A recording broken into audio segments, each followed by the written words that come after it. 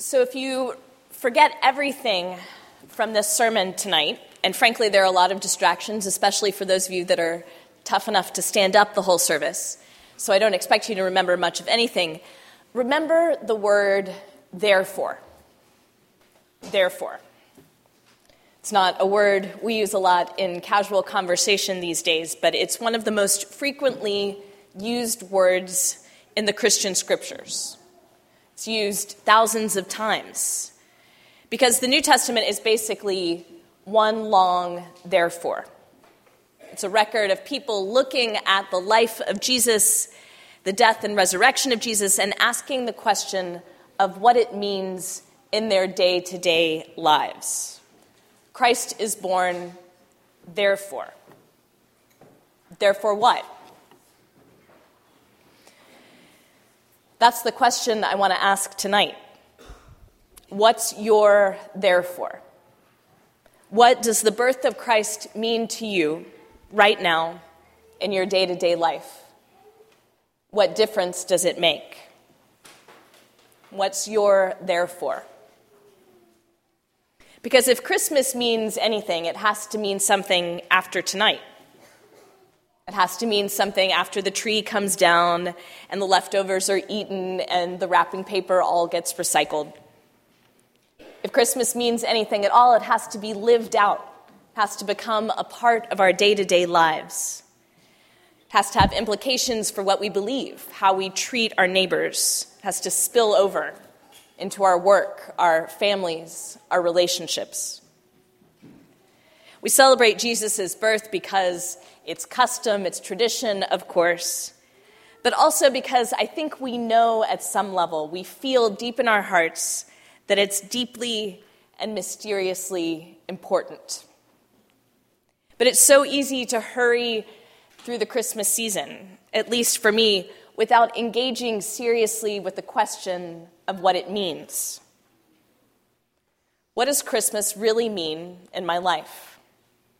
And I want to encourage you to push past the easy answers to that question, the churchy answers. Christ is born, therefore I should be nicer. Christ is born, therefore I should feel guilty for not coming to church more often. Push past that stuff and try to get to your soul. What do you really believe? What's the deep conviction of your heart? Christ is born, therefore. Therefore, what exactly? What does it mean for you right now? I do this for a living, and I still find it hard to articulate sometimes what the birth of Christ means to me. But I find some comfort in knowing that we stand in a long line of people going back 2,000 years who have wrestled with that same question. When the angel Gabriel told Mary that she would give birth to the Son of God, she had her own therefore. Mary said that with the birth of this child, God has brought down the powerful from their thrones and lifted up the lowly. God has filled the hungry with good things and sent the rich away empty. That was her therefore. Christ is born, therefore the poor are lifted up. Christ is born, therefore the world and its values are turned upside down. In the Gospel of Matthew, an angel of the Lord tells Joseph that Jesus had come to save the people from their sins. That's a great therefore.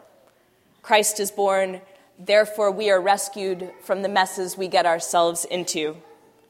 Christ is born, therefore we are forgiven and accepted for who we really are. Angels told the shepherds that the birth of Jesus meant that they had a Savior who would bring peace to the earth. Christ is born, therefore we are saved from all that threatens us. Christ is born, therefore we are brought in from the cold night into the presence of God. The writer of the Gospel of John puts it this way: Christ is born, therefore the light shines in the darkness, and the darkness does not overcome it. Christ is born, therefore our hope lies not in political leaders, not in Congress or state legislatures or presidents, but in the work of God through human beings. Christ is born, therefore we should always be ready for the divine to interrupt human life.